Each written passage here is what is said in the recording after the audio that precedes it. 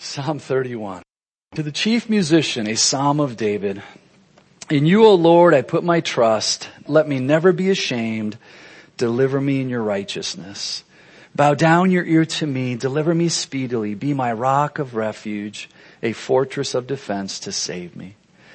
Father, we just thank you and praise you for your goodness and your faithfulness. And we see so many things happening. We see our bodies falling apart.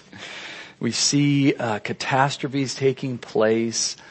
And Lord, this has been happening for thousands of years, but there's also the birth pains that your Son spoke of. And so Lord, we see our society. We know what is taking place. We cannot sweep it under the carpet. And so Lord, we just thank you and praise you that you are a merciful God, but you are also a just God. And so we pray for our brothers and sisters in Christ, Lord, in Houston and the Texas area, in the Houston area, in Florida, as the hurricane is starting to hit. We have no idea what's going to happen, but we do know you're a God and that you have a plan and you have a purpose behind these things. And so, Lord, as believers, we just look to your word. We trust you and we thank you. Again, you have a plan. So help us be available to people as they question, as they say, where is God? Where is this God of love you speak of? Father, we can address the issue and say God is love, but he is also just. Even as we're going to see this morning in your word, Father, you loved Absalom, but you also judged Absalom. So give us wisdom, give us discernment. I pray for the gift of teaching. And Father, that you'll be glorified through your word this morning. In Jesus' name, amen. You know, we don't know exactly when this was written, but it appears that it might be in reference to the time of Absalom's rebellions against his father, King David. And you can find that in 2 Samuel 15 through 18.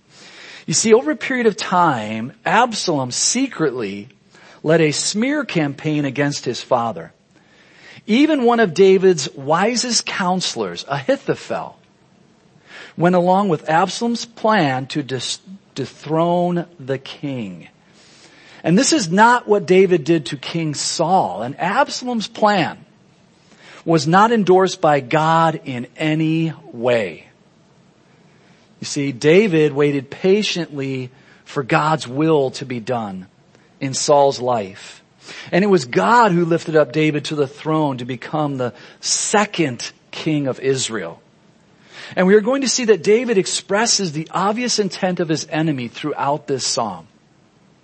But he also expresses God's ability to deliver him from all of his enemies. In the first two verses there, I like the way that David starts out the psalm. In you, O Lord, I put my trust. See, if indeed this was written about Absalom, again, we don't know for sure, but if it was written in David's latter years. You see, 2 Samuel 5:4 says this, David was 30 years old when he began to reign, and he reigned 40 years. So we know David passed in his early 70s. Absalom was probably in his mid-30s at the time of his rebellion, which they estimate to be 4 or 5 years prior to David's death. So David would have been in his mid-60s. Absalom would have been in his mid-30s. And David speaks of being delivered by God's righteousness, whereas in some of his earlier writings, you've even seen this, I've been going through Psalms, he speaks of his own righteousness. You see, David had obviously matured in this regard because we have no righteousness apart from God. Isaiah 64:6 says, but we are all like an unclean thing, and all our righteousness are like filthy rags. We all fade as a leaf, and our iniquities like the wind have taken us away. So David acknowledges that his trust in God is there, and he throws up a short little prayer. Let me never be ashamed, he says there in verse 1. In you, O Lord, I put my trust. Let me never be ashamed.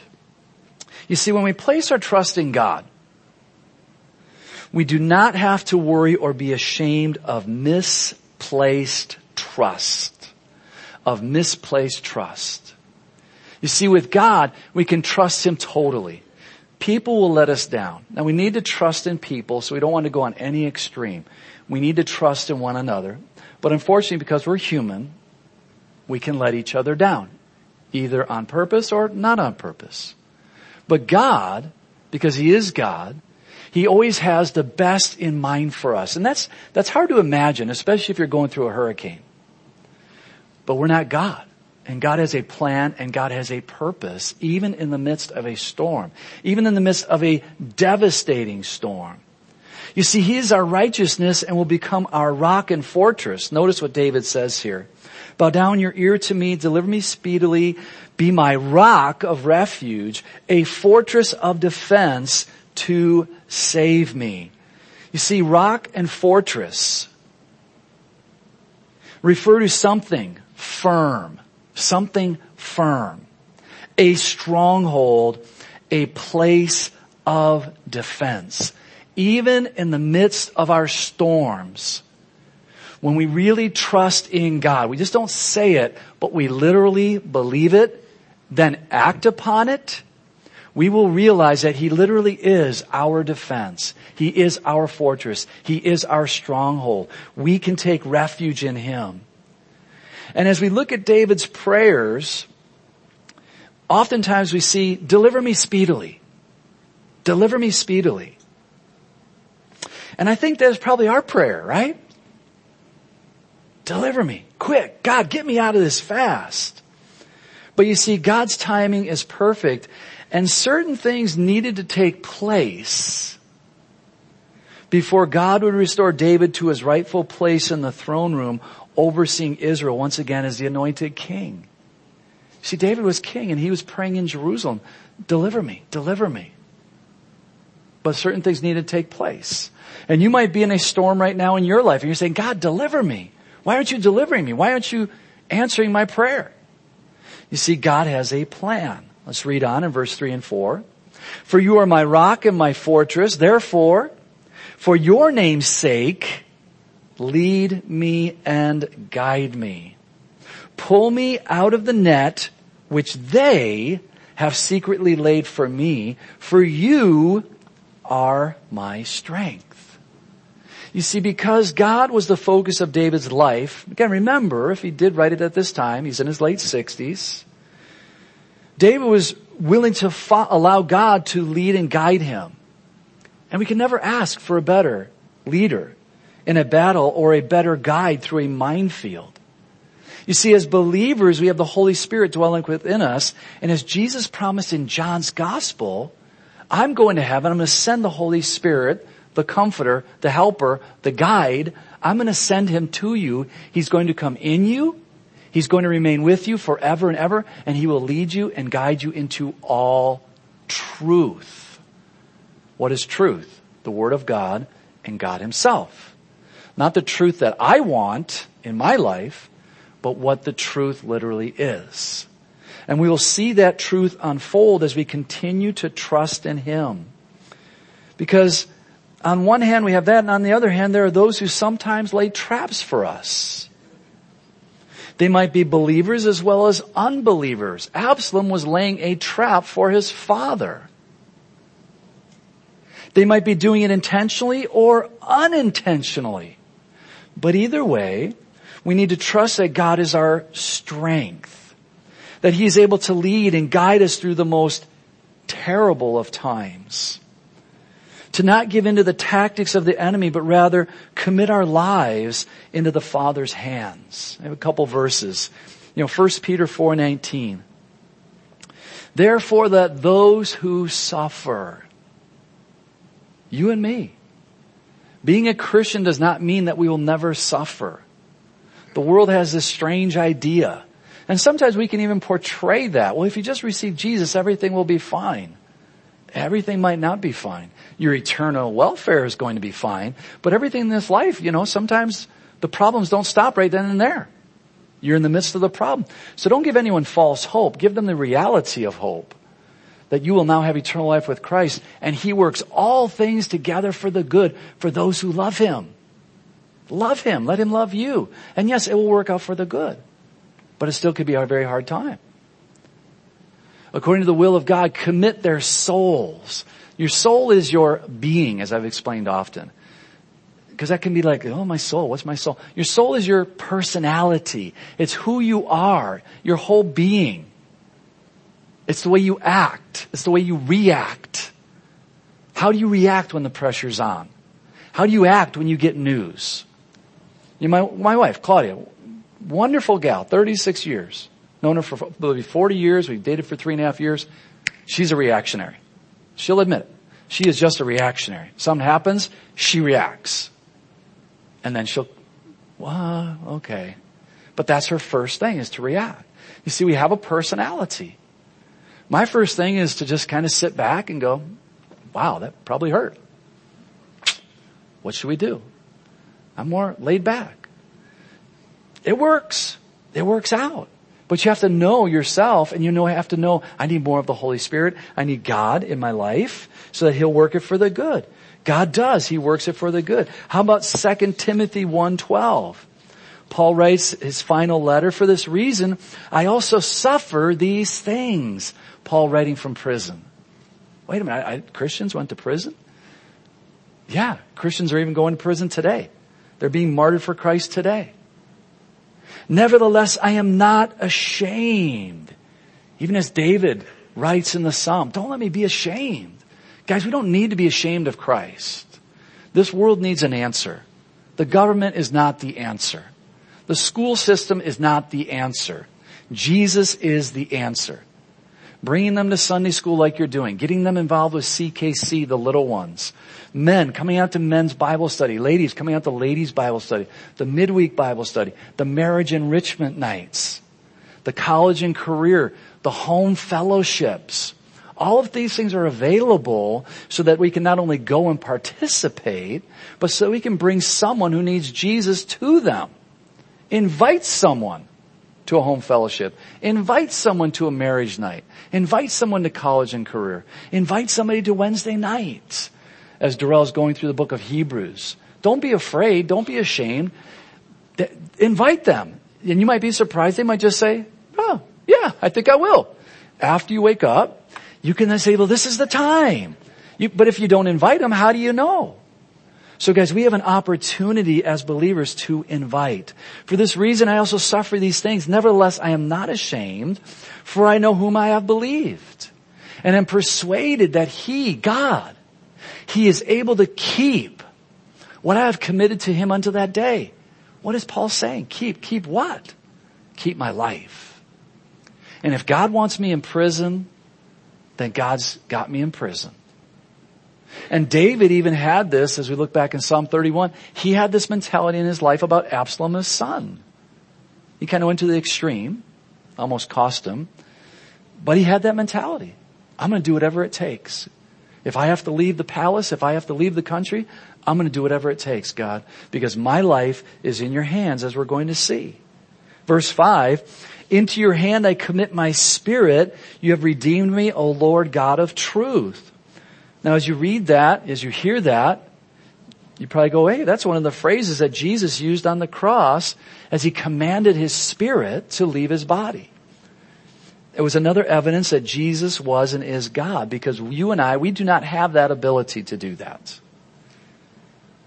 People may think they do, but they don't. Some take their lives, but this is not releasing their spirit. This is just rebelling against the maker of their spirit. You see, David proclaims that God is truth. Notice that, O Lord God of truth. I have to leave the palace? My son wants to kill me? This is not good truth. But it's God's truth. And God has a plan. So David proclaims that God is truth and that God has redeemed his soul. So David is doing what? He is committing his spirit. This is not a deathbed commitment. This is a life commitment. God, I don't understand why this is happening. Why should I, being the king, have to leave Jerusalem, all the comforts, when my stinking kid is trying to kill me? Why do I have to do this? I don't know why. But God, if this is your plan, then this is what I'm going to do. And I commit into your hands, I commit my spirit. David is saying, I commit my whole life into my heavenly Father's hands. Get the big picture, guys, because you haven't gone through anything that David didn't go through. He's going to lose it all. It's only going to be momentarily. We know the rest of the story. But in his time, did he know the rest of the story? He didn't know the rest of the story. He's getting out of town to save his life. He didn't know he was coming back. He thought it could be over. My son may kill me. Those forces that were under me all of these years will turn against me and possibly kill me. And then think of the thoughts that he went through when he was one of the highest ranking officials under King Saul, when he went into the wilderness by himself. And Saul and thousands of forces that David used to command are now coming after him to kill him 35 years earlier. I mean, talk about the Twilight Zone.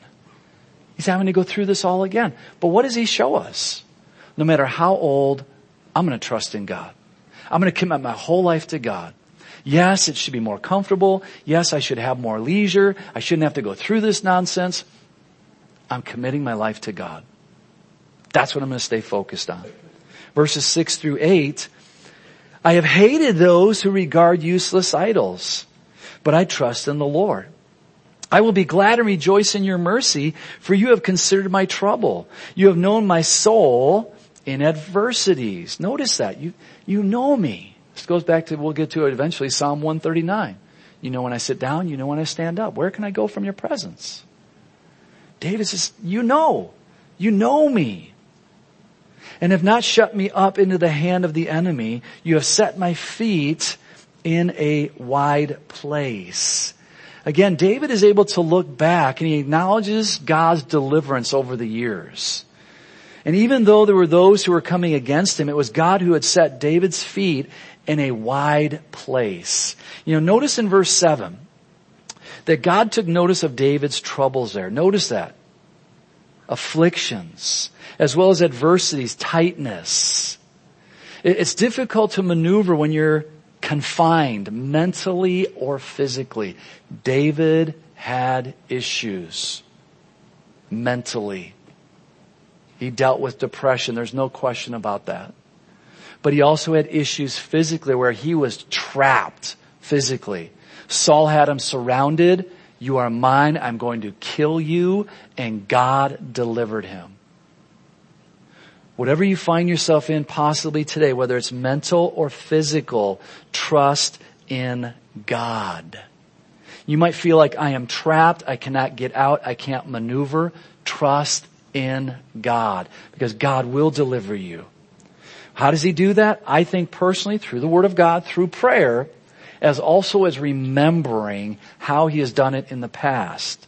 You see, David mentally remembers the many times that God faithfully delivered him out of those physically tight spots. You see, God's faithfulness builds our faith. God's faithfulness builds our faith, and trust in him. If you have weak faith, like some people say, I just don't have enough faith. Why is that? It's not that God hasn't given it to you. The Bible does say that God's given every person a measure of faith. That's that faith to receive Jesus as your Savior. Boom, there it is. Now what are you going to do with it? It's unfortunate, like I share with you, in getting older, my dad, he's on a bicycle every week. They strap his feet to a bicycle, and the bicycle moves his feet. He doesn't move. The bicycle moves his feet. Trying to keep the joints and the muscles and the ligaments doing something because he can't do it anymore. Same for you and I. We have to do that on a regular basis or we're going to have problems. It's the same with our faith. If we don't exercise our faith, not the goofy stuff on Channel 21, but just, hey, I'm in this tight spot. God, I'm looking to you. I'm trusting in you. I'm going to go to your word. I'm going to pray. I'm going to seek counsel with somebody else. And you get through that storm and all of a sudden you can look back and go, man, look what God did. Look what God did through his word. Look what God did through so-and-so. Look at what God, but the point is, look at what God did, and that builds your faith and your trust in him. Remember his faithfulness, guys. That's what David is doing in this psalm. David is remembering God's faithfulness, not his own, God's faithfulness. Have mercy on me, O Lord, for I am in trouble, verse 9. My eye wastes away with grief. Yes, my soul and my body. Tears. Again, David is just expressing. For my life is spent with grief and my years with sighing.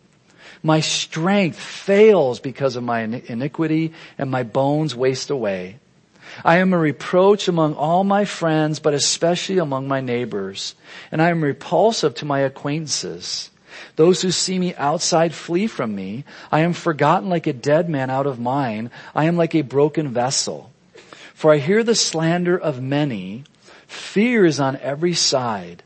While they take counsel together against me, they scheme to take away my life. You see, there were those who were scheming to overthrow the throne. And they were even willing to kill if necessary. And David clearly understood that, and this caused a tremendous grief within his heart. So he expresses those emotions in a very poetic way, the feelings that were overwhelming him. We don't see anywhere in scriptures where David had an ailment. So I have to take this as David is filled with so much grief, so much sorrow. And for those of you who have children, especially children in their 20s and 30s, and are wayward children, and maybe even saying things about you or against you or doing things against you, you might be able to understand a little bit of what David is going through here. The grief can be overwhelming.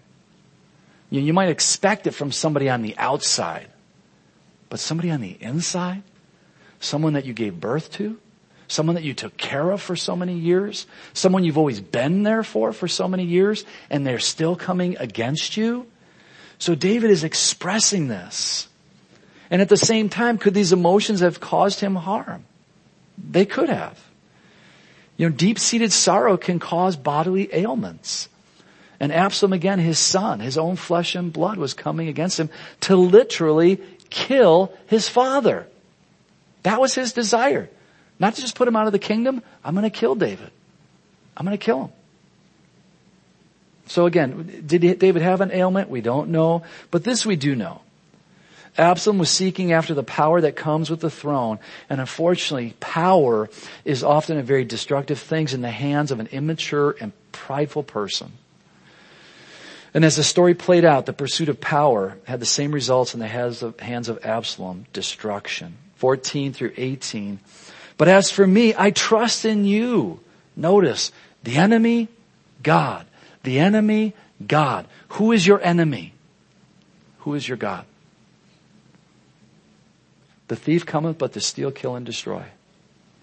We all have an enemy. Who is your enemy? But as for me, I trust in you, O Lord. I say, you are my God. My times are in your hand. Deliver me from the hand of my enemies and from those who persecute me. Make your face shine upon your servant. Save me for your mercy's sake. Notice David is going to God in the midst of his trial and tribulation. Do not let me be ashamed. O Lord, for I have called upon you. Let the wicked be ashamed. Let them be silent in the grave. Let the lying lips be put to silence, which speak insolent things proudly and contemptuously against the righteous. When I first read that, or my first thought I had was, but as for me, I trust in you, O Lord. I say you are my God. My times are in your hand. We often think, especially in our society today, what about me? What about me time? And it's important for you and me to have that time. We need to refresh our bodies physically. We need to refresh our minds mentally from all the stresses of this life. We definitely need that. Unfortunately, though, our culture has taken that concept to the extreme, and it's all about me and my time on a regular basis. And David shows us here that all time is God's, and that God knows what lies ahead. Again, we'll get to this in Psalm 139. Now, as I'm getting closer, I'm not quite there yet, but I've heard that when you get older and know that you're heading into those final years of this life, that you look back and really evaluate me time. Me time. And here's what you evaluate. What you could have done or what you should have done for the Lord. We'll leave that slide up for a minute. You see, since our time, our whole lives are in God's hands, let's not wait until those final days or weeks or months. But let's evaluate on a regular basis what we could or should be doing for the Lord. Because guys, we only have an opportunity on this side of heaven. When we get to heaven, party's over. We won't be asking God, hey, what can I do for you today? You need any witnessing done in heaven? You need any cleaning done? You need any building done? No, it's over. What we do on this side of heaven, we're storing up treasure in heaven. You know, what could you have done or what you should have done for the Lord? People typically don't ask, I wish I could have invested better. I wish I could have made more money. People don't do that because they know I'm stepping over. I'm done. And my money's going to be left for somebody else. What could I or should I have done for the Lord? Verses 19 and 20. Oh, how great is your goodness, which you have laid up for those who reverence you. Again, notice David's expressions here. Oh, how great is your goodness. I'm getting chased out of the kingdom. You're good. Which you have laid up for those who fear you, which you have prepared for those who trust in you in the presence of the sons of men. You shall hide them in the secret place of your presence from the plots of men. You shall keep them secretly in a pavilion from the strife of tongues. Great. Oh, how great is your goodness. The word great there is abundant. Abundant. And notice David is already expressing that God has prepared a place of protection for his children. That God is outside our time realm, and even though we cannot understand how God is going to bring us through a certain situation, He does, and He will. Even when there are false lies being said, God will defend His children, and the truth will prevail. So important. 21 and 22.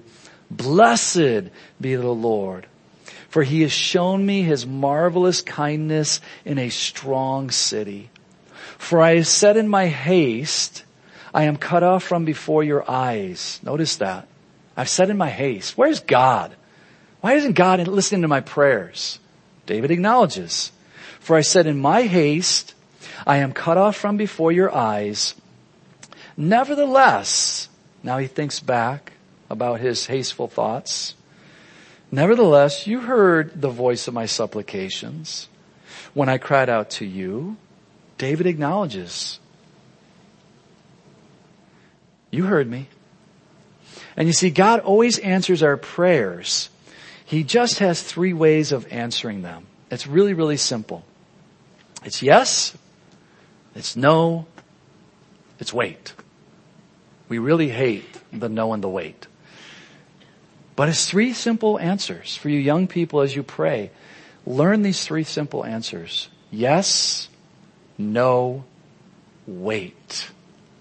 And if you and I, whether we're young or old, can learn to listen to the voice of God, we will save ourselves so much pain and anguish. Because oftentimes as we move on, and I'm sure many of you can identify this, as we move on and we make a decision and we do it our way, we look back and we say, I knew God was telling me no, but I did it anyways.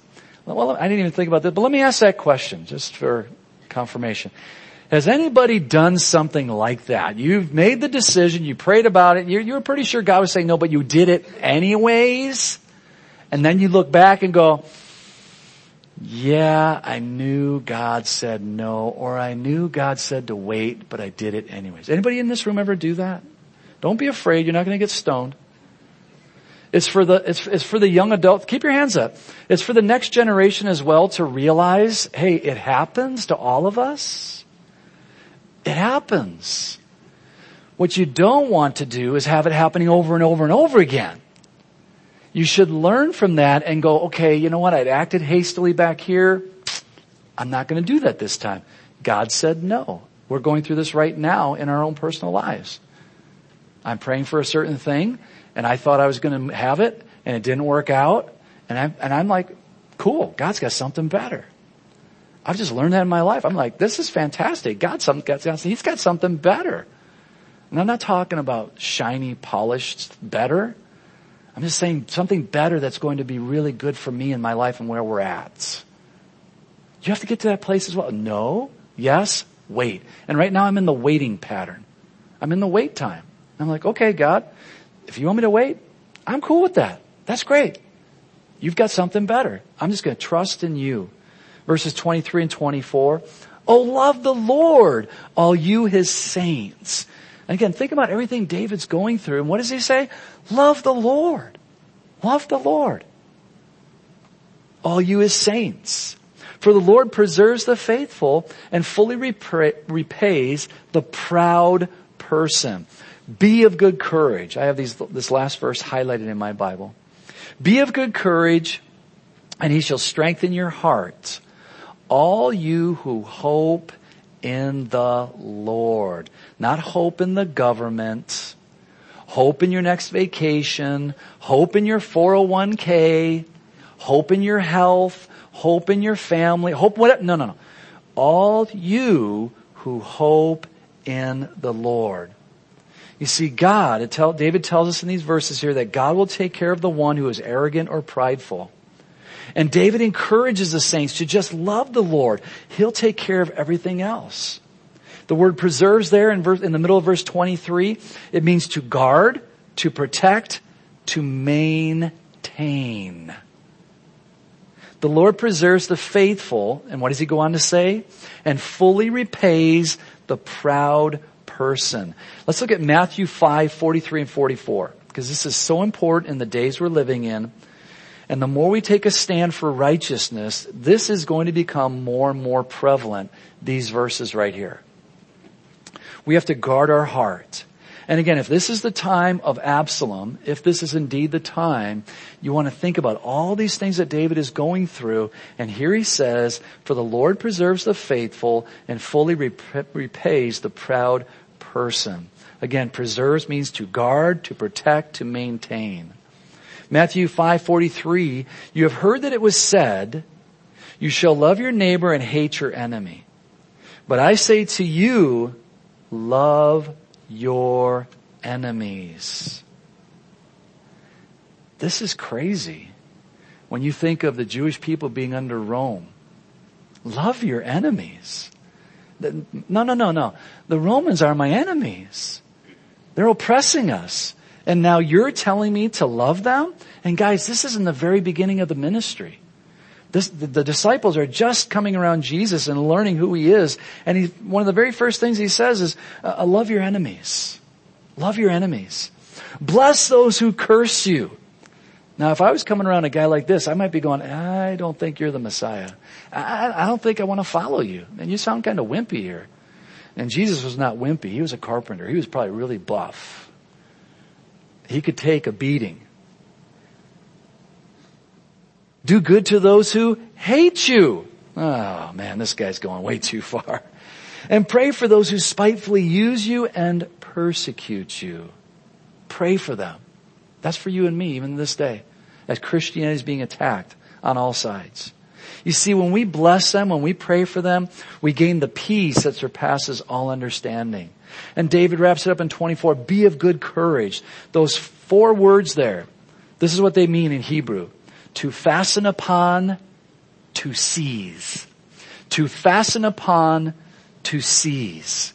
You see, when we cling to the Lord, what else did David have? He's being chased out of the kingdom. My own son wants to kill me. I'm going to trust in God. I'm going to cling to God. I'm going to seize God. And David did it. He gave us this example of being strengthening by knowing and remembering that God will judge righteously. We can know for certain that as we leave the judgment to God, he will abundantly reward those who do evil. And as you read the story, Absalom received his reward because of the insurrection.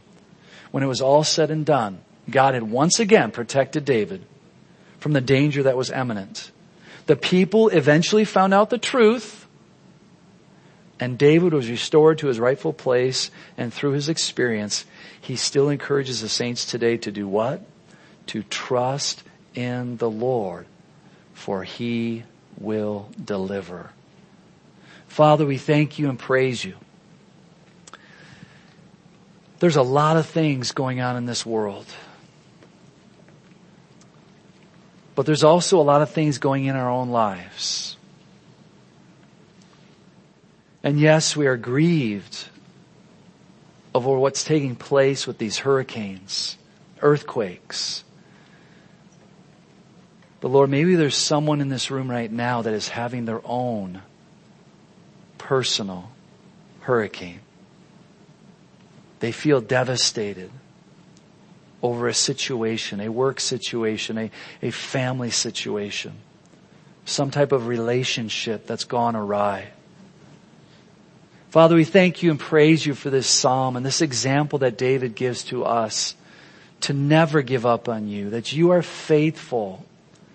People will let us down, unfortunately. But you, God, never will. You are faithful. You will deliver. You will strengthen us. Lord, we just pray for those saints who are maybe going through something like that right now in this very room. Lord, we pray that you would strengthen them. Father, maybe it's someone who couldn't make it to church this morning because of their situation, their ailment, or whatever the case may be. Father, we pray that you would strengthen them right now, that they would know the saints are praying for them right now. Send your Holy Spirit, Father, to comfort them and strengthen them. Lord, these are real battles. Sometimes the mental anguish is so intense that we are captivated by it. Father, we just ask right now, set us free. Help us to lay that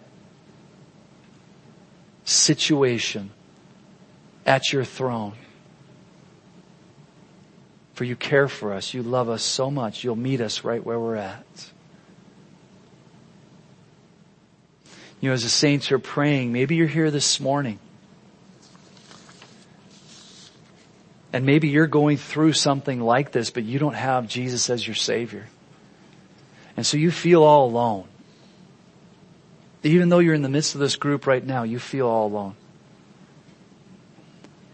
And that's because you need the Holy Spirit, who in the Bible is called the Comforter. You need comfort. We all need comforts. You're not going to find it in alcohol or drugs or sex. You need the comfort of the Holy Spirit. You have people around you right now that are praying for you, that love you, that are concerned about your eternal state. And so if you would like to receive Jesus as your Savior this morning, I'm going to pray a simple prayer. And you can pray this prayer. That doesn't mean that the problems are all going to go away. But it does mean that the Holy Spirit will come within you and comfort you and strengthen you and give you wisdom through the storm. The Holy Spirit is available freely for you, but you need to ask. You need to invite Him in. So I'm going to pray this simple prayer, and if you would like to pray this prayer, just repeat it after me. God hears and God knows. Just say, God, I need you. I do need a Savior.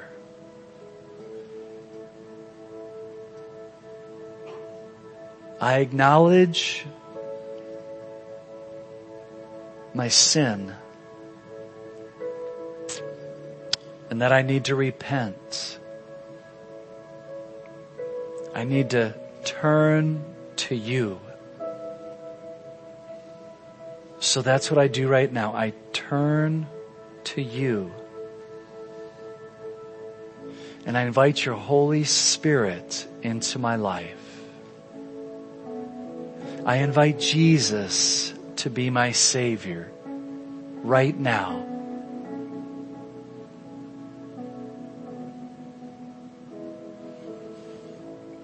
God, I thank you that even in this simple prayer, I am now your son. I am now your daughter. I don't understand it, but I accept it. And I say thank you. In Jesus' name, amen. Father, we thank you for this time. Lord, we do pray again for our brothers and sisters in Texas and in Florida, for all those who are going to help, Lord. We just thank you and praise you for that. And we do ask your blessing on the outcome. Give us wisdom, give us discernment. As we have conversations this week, help us to be available to point people to Jesus. In Jesus' name, amen. When we all stand, we were thinking of going to Houston to help out, and so I'd sent out emails and people had sent them out. I actually talked to Pastor Ron this week at Calvary Chapel of Houston, and he said, unless you get here by the end of September, you're not going to be needed. I'm like, what? He goes, everybody's coming together. Everybody's going into each other's homes. Everybody's pulling stuff out to the curb. The city is already starting to pick stuff up and take it away to the dump. And he said by the end of September, and there's almost 200,000 homes. He said by the end of September, it's probably going to be done. Now that's not, that's not reconstruction. That's just pulling everything out. It's going to take years for reconstruction, but that's where contractors and things like that are going to come in where most of us don't have that ability.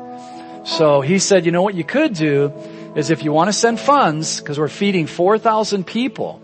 We're feeding 4,000 people on a regular basis.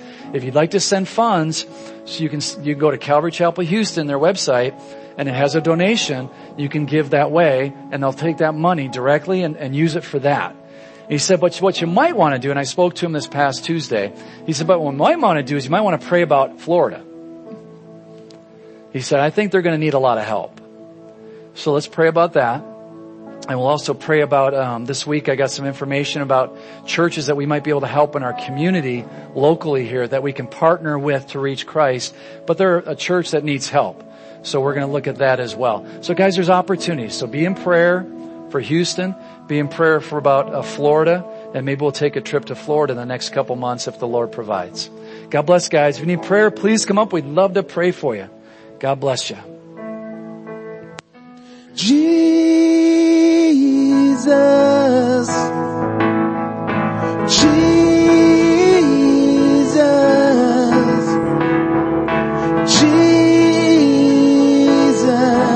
it's just the name.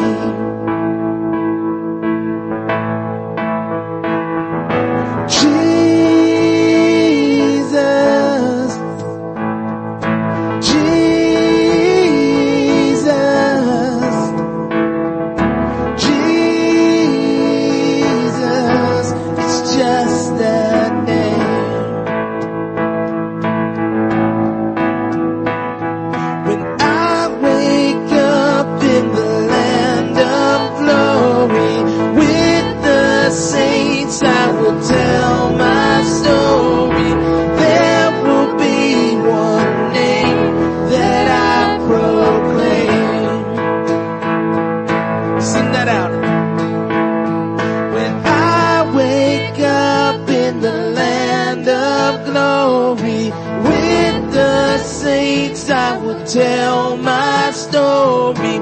There will be one name that I proclaim. Just our voices, let's sing that out.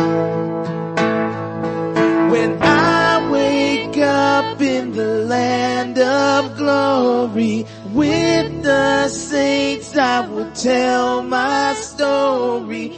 There will be one name that I proclaim. There will be one name. There will be one name that I proclaim.